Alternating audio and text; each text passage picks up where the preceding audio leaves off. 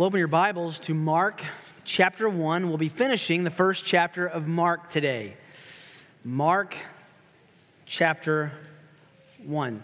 This last little paragraph is one that has some amazing features. And at first glance, these few verses might fool you to thinking that it's just a simple story on the way to chapter 2. But you would be quite mistaken without looking more intently. It's the story of a leper coming to the Lord. Let me read those verses for you, beginning in verse 40 to the end of the chapter. And a leper came to Jesus. He was beseeching or begging him, falling on his knees before him and saying, "If you are willing, you can make me clean." Moved with compassion, Jesus stretched out his hand and touched him and said to him, "I am willing, be cleansed." Immediately, the leprosy left him and he was cleansed. And he sternly warned him and immediately sent him away. And he said to him, "See that you say nothing to anyone, but go, show yourself to the priest and offer for your cleansing what Moses commanded as a testimony to them." But he went out and began to proclaim it freely and to spread the news around, to such extent that Jesus could no longer publicly enter a city, but stayed out in unpopulated areas. And they were coming to him from everywhere. If you notice the title for today's sermon, you would obviously attach it to the first few words of verse 40 and think, Rick has very little creativity. This is the best you could do. That's exactly what the verse says. And a leper came to Jesus. And yet I think the title is quite intentional, just as those words are intentional. This is a big deal. This is a major happening. This is a significant feature of the Lord's ministry. This is important enough that Mark actually closes the introductory launch of Jesus' ministry with this little story. Remember, Jesus has been traveling around the northern shore of Lake Galilee, doing unprecedented things, casting out demons, healing the sick, performing many miracles. And as you read Mark's account of the Lord, just previous to this, you find him casting out demons and taking authority in his teaching and healing all sorts of unspecified illnesses and bringing Peter's mother-in-law to health from a severe fever. And Mark wants to raise the question in the reader's mind and in your mind. Imagine reading this for the first time and you see and hear Jesus doing and saying and accomplishing all of these things, and your question would become, what can't he do? Every paragraph, every story begins to build more and more on the amazing power and unstoppable authority of this Nazarene who has now taken up residence on the north shore of Lake Galilee. Are there any limits to his authority? Are there any limits to his power? Mark wants you to ask that question because he answers it with these words, "And a leper." A leper came to Jesus. Stop the presses. What happens next? Now, before we look at the details of the story, we have to do a little homework. Now, I grew up in Tennessee, which is very hilly. I loved when it snowed. We would always go sledding. And sledding in Tennessee was much like, I'm sure, sledding, I want to say in Kansas, maybe over off the 435. There is one hill. But if you know anything about hills, they are elevations. Just want to make sure you know that. living in the Midwest. If you want to sled, there are no ski lifts unless you go to a ritzy ski sledding place, which I've heard of, but that's for the weak. If you want to sled down a hill, you've got to take your sled and walk all the way up to the top of the hill. And the payoff is wonderful, but it's shorter than the payment, isn't it? We have to do some payment this morning before we can get to this story. If you don't understand what it means with the simple words, and a leper came to Jesus, this story will not have the impact that Mark intends for it to have. Now, if you were alive in the first century, if you were reading this, you would have immediately paused and asked, what happens next? A leper comes to Jesus? There are words in the course of history that have invoked fear and dread and panic and despair. In the Middle Ages, the word was the plague. For us, the word is cancer. But far worse than either of those words, and you'll understand what I mean in a moment, for those alive in the Old Testament and in the New Testament times, the most dreaded word was leprosy. Leprosy was the most feared disease in the ancient world. We find out here, and a leper comes to Jesus. The assumption is that he has the kind of leprosy that is the worst kind, that makes you an outcast, that forces you out of societal interaction into a leper colony or your own cave away from people because you're contagious. Now, the word leprosy comes from a Latin word that means scaly. It means scaled skin or scaly skin. It's a manifested disease that is noticed first on the skin, usually on the arms or hands or forehead or face, nose, and even the lips. But the challenge in understanding leprosy, and when you're studying the Bible, is that the word has a broad range of medical diagnoses. It can mean everything from simple acne all the way up to Hansen's disease. Modern medicine now diagnoses some of these symptoms belonging to the disease of leprosy as simple diseases that you can cure with an ointment or an antibiotic. Now, there are several types of leprosy.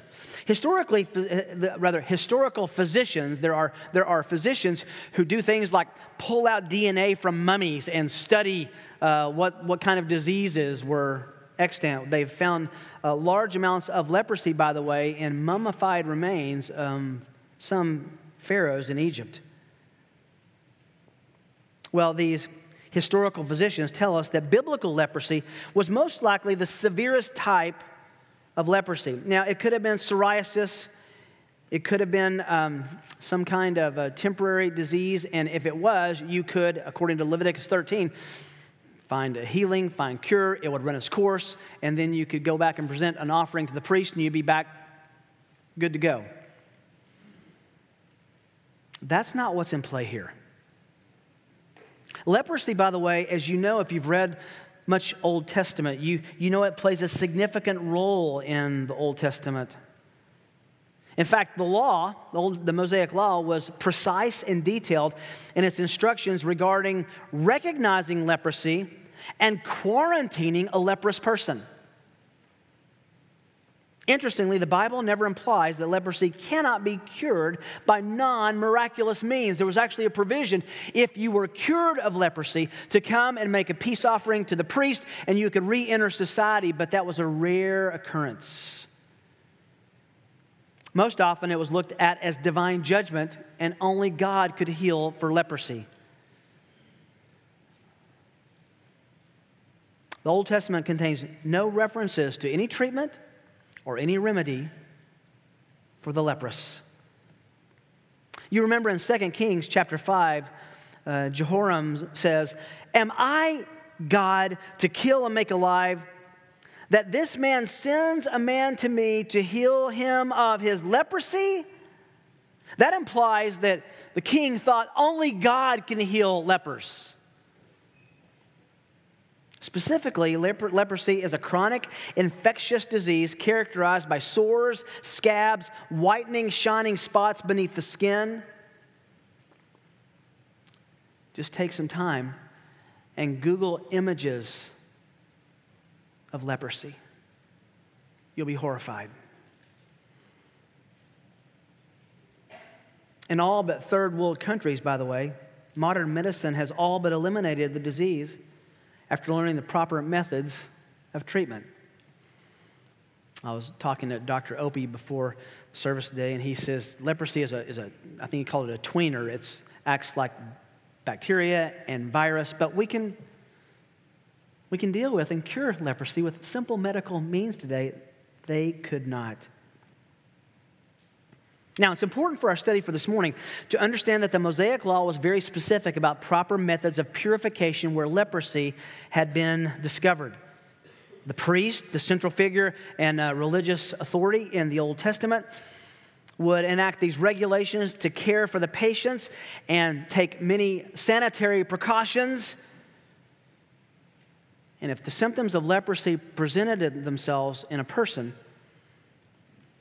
it was the priest who would examine the person and then decide if indeed it was leprosy. Life as they knew it was about to change. And some would say end. There was no known cure. And the priority in God's sweet economy was to protect the community from the infectious person. So the law, and there's a whole chapter on leprosy in Leviticus chapter 13. We don't have time to study that, but you can read it later. The law required that a leper, someone who had contracted leprosy, be isolated from the society, isolated from the community, put out of the village or the city or the camp, and live a lonely, isolated life only in contact with other lepers. That's where we see leper colonies. Remember in Luke, Jesus heals 10 lepers and only one returns to say thank you. They were living together. Now here's what's just graphic to me. Lepers were required to announce their problem. Leviticus 13 says that when a leper approached another person, they were to yell out, "Unclean, unclean, stay away from me. I'm infectious. I carry death." They were commanded to command others to avoid them.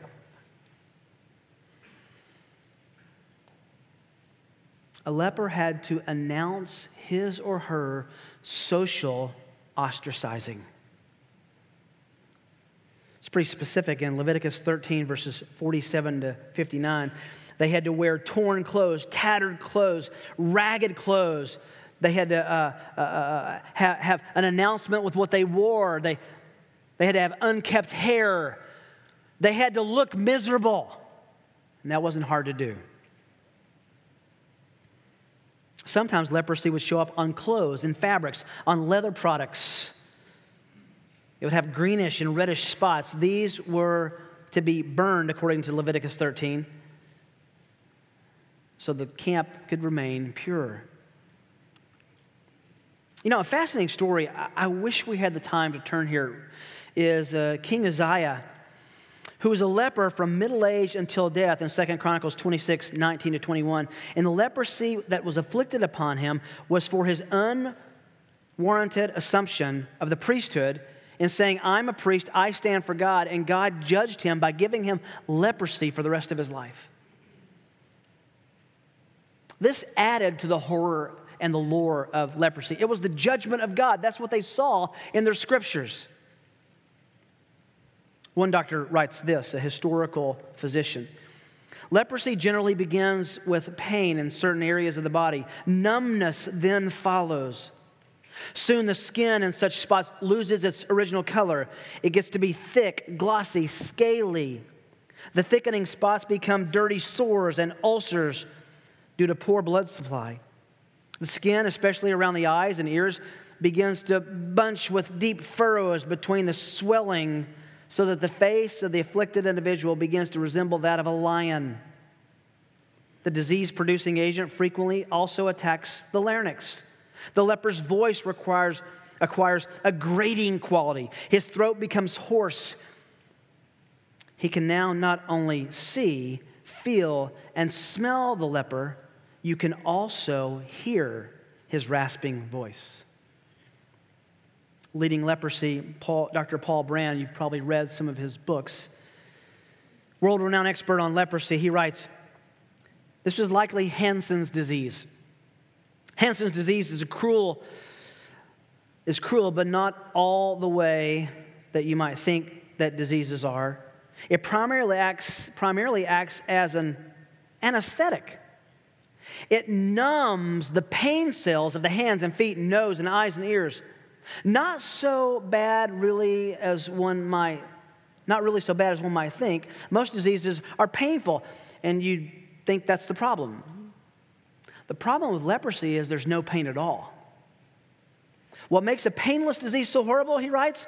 Well, Hansen's disease numbing quality is precisely the reason for its fabled destruction and decay. For thousands of years, people thought Hansen's disease caused the ulcers on the hands and feet and face, which eventually led to the rotting of the flesh and the loss of limbs. But mainly through Dr. Brand's research, we find out that just the opposite happened. He goes on to describe the fact that you lose sensation and feeling in your extremities and in your face.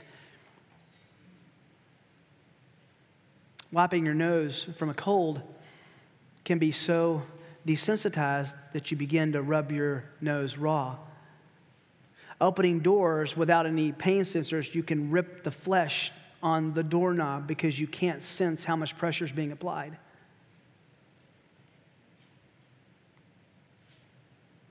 It was a horrible disease and affected all the senses, not only of the afflicted, but of the person who would view one.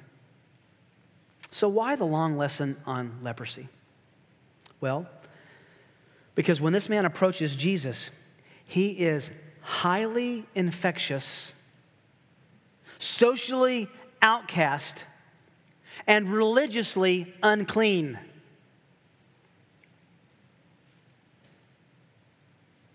Again, a leprosy diagnosis meant medical and social disaster. And for our Lord, this is important. Leviticus 13 says they were to avoid someone without leprosy, and someone without leprosy was to avoid someone with it. Any contact with a leper would defile the person who touched them, and they would too become unclean ceremonially and as a health risk. So, a leper comes to Jesus. What will this amazing miracle worker from Nazareth do with this infectious man coming within touching distance of the Savior?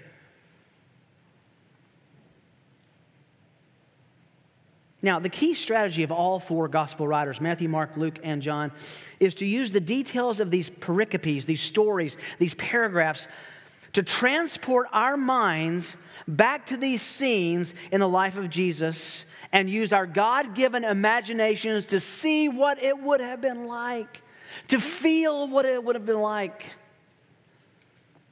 and to see Jesus rightly and worship him as a result. Can I just say, what a God we see on display this morning. Now, typical of Mark, scene has no geographical specificity. The point is not where it happened, but that it happened and what resulted. So we're going to dive into this little narrative, just like we've climbed the hill, give you a lot more on leprosy than you probably thought you were going to get this morning, so that we can kind of move through it quickly. Let's walk through this together, and we can discover with each other 4 unexpected details in an unprecedented miracle. for unexpected details in an unprecedented miracle. The first focus that Mark gives us is to look at the man, and we see, number one, a desperate faith, verse 40. A desperate faith. And a leper came to Jesus. And again, that would have stopped everyone to say, what happens next? Does he run? Does he push this man back into his outcast situation? What's going to happen? And the man is calling, beseeching, he's begging, falling on his knees in humble adoration and respect and worship. And he says, if you are willing, Luke says he calls him Lord. Lord, if you are willing, you can make me clean. Again, we don't know where this happened. We can know for certain, though, it's outside the normal habitation of people because a leper was not allowed inside the city or the village. And it's very fair to say that Jesus knew where the leper colony was and intentionally walked nearby.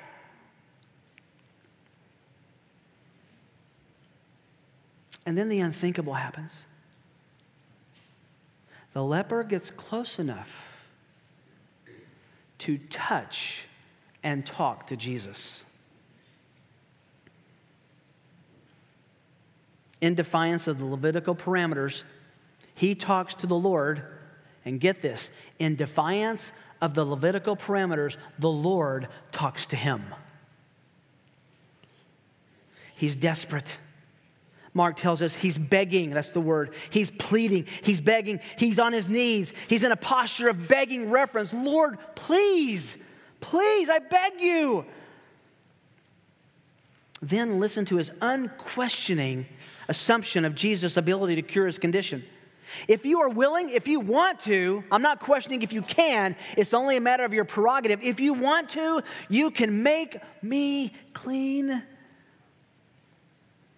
The reputation of Jesus has made its way all the way out into the countryside where the leper colony was, where this leper lived, specifically where people were cut off from society. They had still heard of this miracle worker from Nazareth. Can you imagine the hope that might fill your heart with? You can't go to Jesus. You're an outcast. He's been preaching in Capernaum. You're stuck. And a man who might be able to heal you is in the city. And then, in this man's mind, as a stroke of luck, here comes Jesus. How did he know who Jesus was? The text doesn't tell us. How did he know? He knew his reputation. He knew what he meant, what he probably had looked like. He had some descriptions. But something about the intrinsic authority of Jesus drew this man to him. I just imagine this man hearing there's a man from Nazareth who can heal all sorts of sicknesses and diseases. You would have likely done the same thing as this man did had it been you. If you heard he was there, you would have violated the Levitical prohibitions and parameters as well at the prospect of being healed. This man actually demonstrates an enormous amount of faith. He doesn't say if you can, he says if you want to, if you're willing. Now, a little footnote, notice that the leper asks Jesus to make him clean. Every time Jesus deals with a leper in the Gospels, he does not heal the leper, he cleanses the leper. That's significant. Did he heal him? Of course. But the greater significance is put on being ceremonially unclean because of this condition. You can cleanse me. Leprosy needed to be cleansed more than it needed to be healed. So, Mark uses this man to show that Jesus' authority extends over what was considered to be an incurable, disastrous disease. That brings us to verse 41, and we find an extraordinary compassion. An extraordinary compassion. Look at the first phrase, verse 41, moved with compassion. A little more homework. I have to confess, I spent the better part of the week on this one word in study. Because if you look up in the dictionary what this word that's translated move with compassion means, all the dictionaries, all of the reputable dictionaries I looked at, Greek lexicons, all said this word means, ready, drum roll, anger.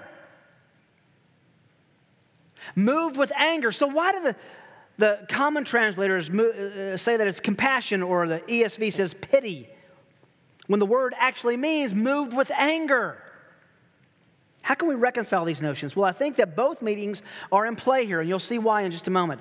Jesus' compassion is expressed even though he is rightly angered by the man's spiritual rebellion. Oh, he sounds like a man who would be a worthy follower of the Lord, but just wait till you see his heart unfold. His response to Jesus' cleansing will actually hinder the Lord's ministry in that area.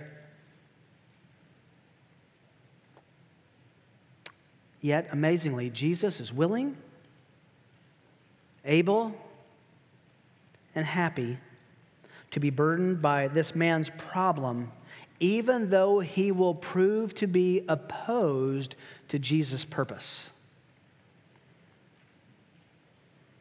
So he's moved with passion, I think is the best way to say it. Compassion and anger at the same time. And if you're a parent, I don't even need to explain to you how those two can coexist.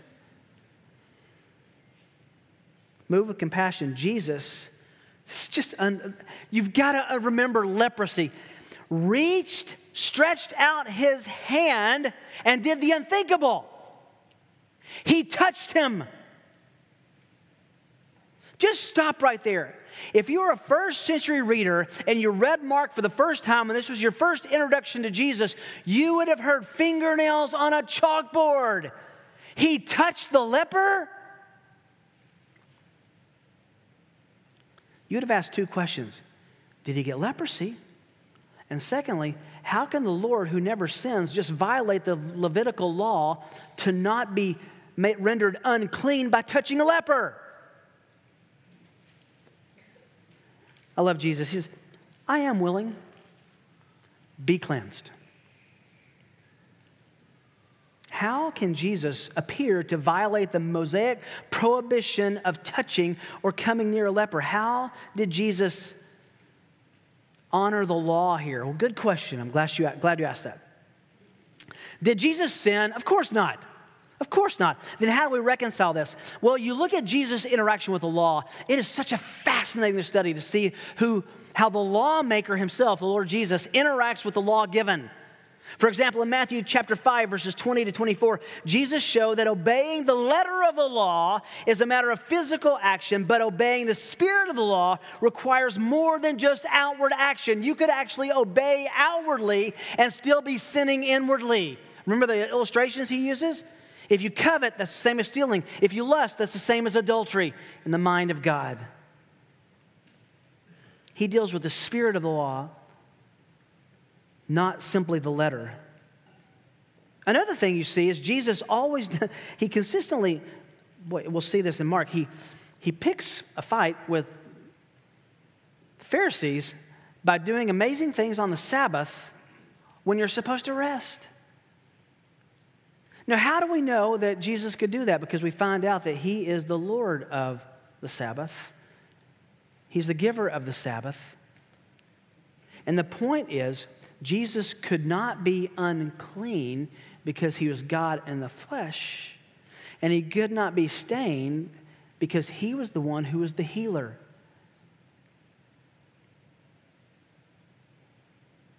The Mosaic law about leprosy was to quarantine the leper so disease would not spread. But Jesus was beyond the infectious effects of the disease and was himself the great physician. Don't miss the power of verse 42. Here's our word again. Immediately. Instantly. No process. No incubation period, no course of antibiotics. Immediately, the leprosy left him. Remember, we said he cleansed him. He was healed, but what does the text say? He was cleansed.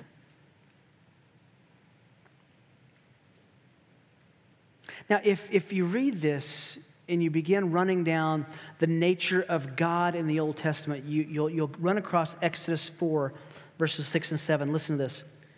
The Lord furthermore said, put your hand, this is to Moses, put your hand in your bosom. So he put his hand into his bosom. Remember what happens? Moses takes it out, and behold, his hand was leprous like snow. Remember that story? And then God said, put your hand back into your bosom again. So he puts his hand in, and he took it out, and behold, it was restored like the rest of his flesh. You know what that tells us? God can heal leprosy. Jesus can heal leprosy. Jesus is God. When Jesus healed, it was immediate. There's only one instance when his healing wasn't immediate, and that was on purpose with a man who was blind, and he did that in some stages for a specific purpose, but he was in complete control. No progressive cleansing or healing here. Can we just pause for a minute? Just stop. Just stop.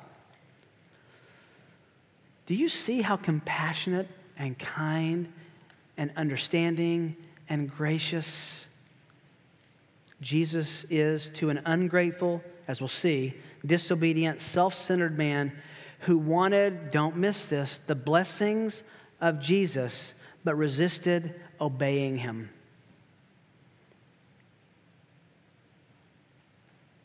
And still, Jesus grants him grace and favor.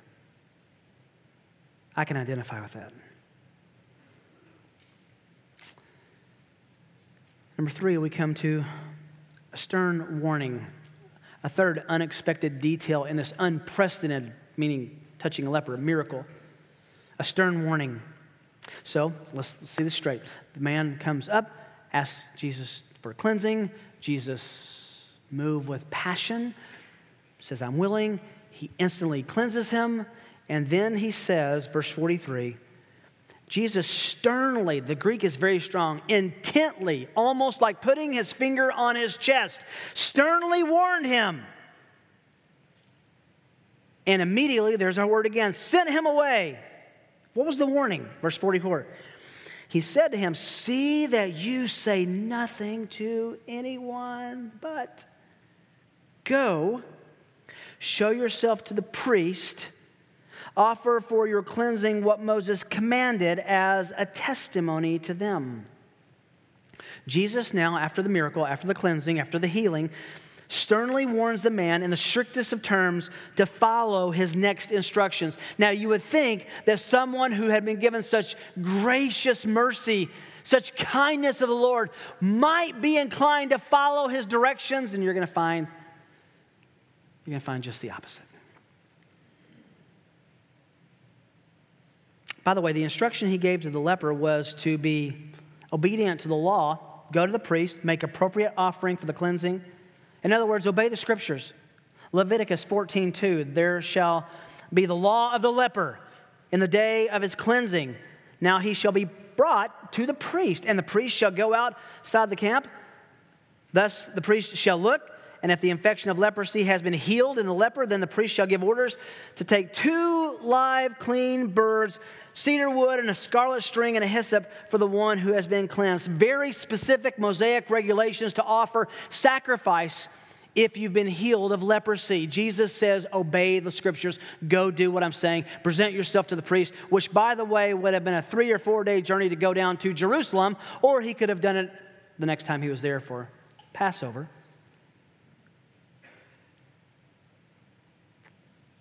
The cured and cleansed leper, according to Moses, must correctly observe these Old Testament purification rituals.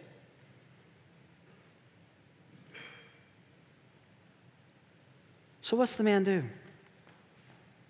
How is he going to respond? That brings us, number 4, to an unwanted response. The fourth unexpected detail in this unprecedented miracle, an undesired or an unwanted response. Jesus says, go to the priest, take your sacrifice, just as Moses said, offer these 2 birds, and then you're free to re-enter society.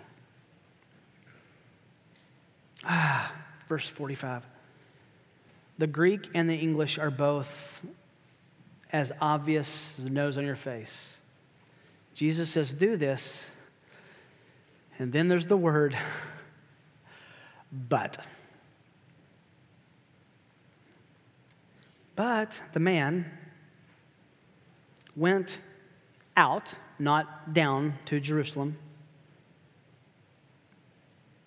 and began to proclaim it freely and to spread the news all around. So he didn't go where he was supposed to go. He didn't do what he was supposed to do. And he said what he was not supposed to say.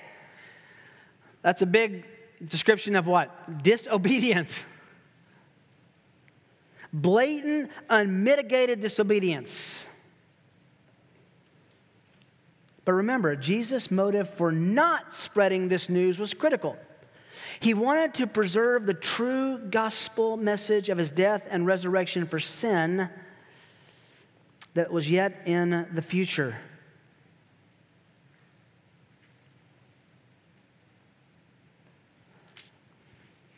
The message wasn't just healing. Look at the consequence. It was so bad, the rumors got out so bad that Jesus could no longer publicly enter a city, but had to stay out in the unpopulated areas. And they still found him. They were coming to him from everywhere. His message was not healing and miracles. Who wouldn't want that? Who would not want a Savior who could feed you and heal you and perform miracles and raise the dead? I would vote for that man, wouldn't you? But that wasn't the complete message. And so he's going to tell people he healed and demons he cast out, be quiet until the message is done.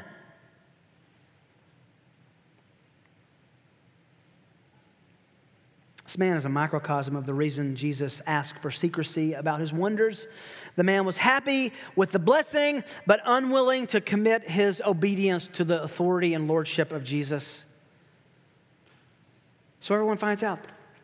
Jesus can't even walk back into a city without being mobbed. He has to stay out in the outskirts of the city, but people still found him, heard where he was, and they came to him. This is interesting to me. In his excellent commentary on Mark, James Edwards says this. Think about this. Mark begins the story with Jesus on the inside and the leper on the outside. Leper's outcast, right? At the end of the story, Jesus is outside in lonely places. Jesus and the leper have traded places. Early in his ministry, Jesus is already an outsider in human society. Mark casts him in the role of the servant of the Lord who bears the iniquities of others and whose bearing of them causes him to be, Isaiah 53:12, numbered with the transgressors, end quote. That's so true. Before this happened, Jesus was popular on the inside, able to do what he wanted and go where he wanted. The leper was the outcast. Now Jesus is the outcast, and the leper re-enters society. Can I ask you a couple questions that were staring me in the face as I plowed through this passage? How does Jesus' attitude affect your view of the afflicted? Now, I'm not saying you should walk into someone who's quarantined for an infectious disease and sacrifice your health for that. You're not God. You can't heal. But his attitude was significant. He was willing. How do you approach the blind and the deaf and the sick and the diseased and the distressed and the afflicted? Jesus came to help and to save. Do you ever find yourself trying to avoid and ignore people with problems? Jesus made sure he walked where this leper would be. For us, it's not about healing, it is about caring. I don't think God is looking at us saying, can you fix people's problems, as much as he is saying, will you be like my son and care about them? That's a worldview changer. We're happy to be comfortable and left alone and healthy.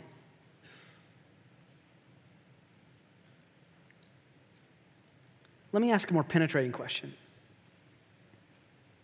This rips through straight to my heart.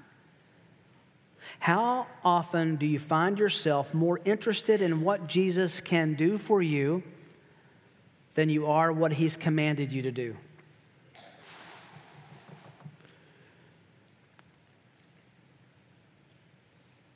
What about Jesus draws more interest? How he exercises authority in every dimension of your life as regulated by the Word of God, or what he might answer for you in prayer or do for you in prosperity or solving of your problems. Look, we should cast all our cares upon him all our anxieties upon him because he cares for us. Yes, we should do that. But never so one-dimensionally that we want what Jesus can give us but aren't willing to give Jesus what he deserves. Our obedience and our worship, our attention, our focus, and our praise. We so easily trust and desire his authority over our problems and afflictions while resisting his authority over our values and our decisions. God forgive us. Do you see that in your own life? Can I just confess to you, I see it in mine. It's way easier to ask God to solve my problems than to ask him for the grace to fight my sin.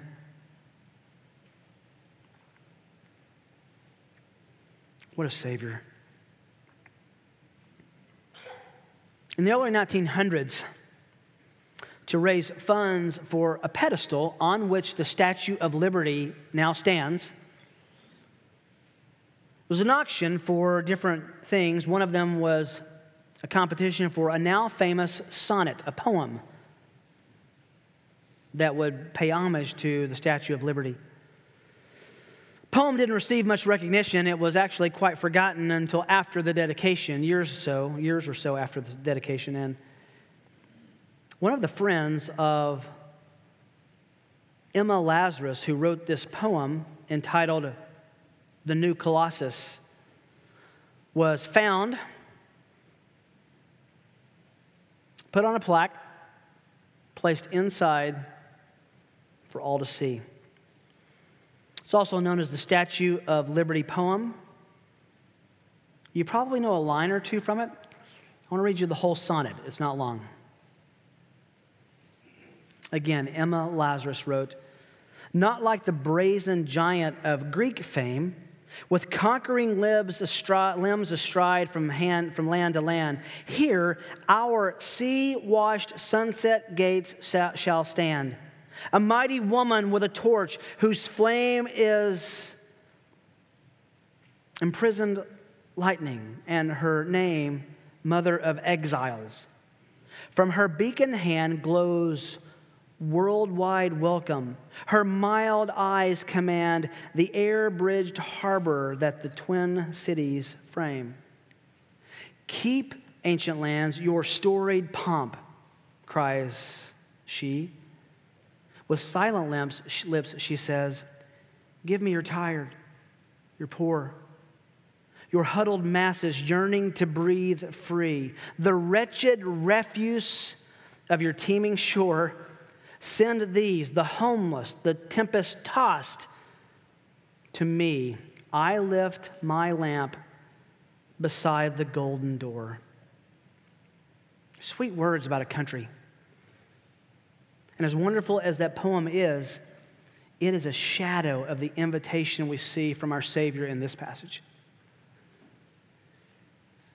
He welcomes the wretched,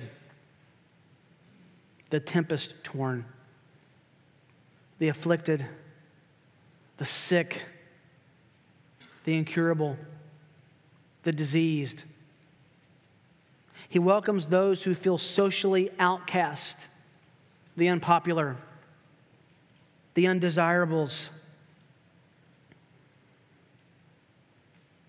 America may be a safe harbor for the disenfranchised from other countries, but Jesus and his good news are a safe harbor for the eternal peace and well-being of our everlasting souls. I'm amazed at our Savior, but more shocked at what I see of my own heart in this man's response. Give me the goodies, but don't tell me what to do. When you look in the mirror of your heart, what do you see? When you stare into the Word, do you see, is this just, wow, I can't believe that man did this? Or do you find yourself with this man and do you see your need for a Savior who's like this?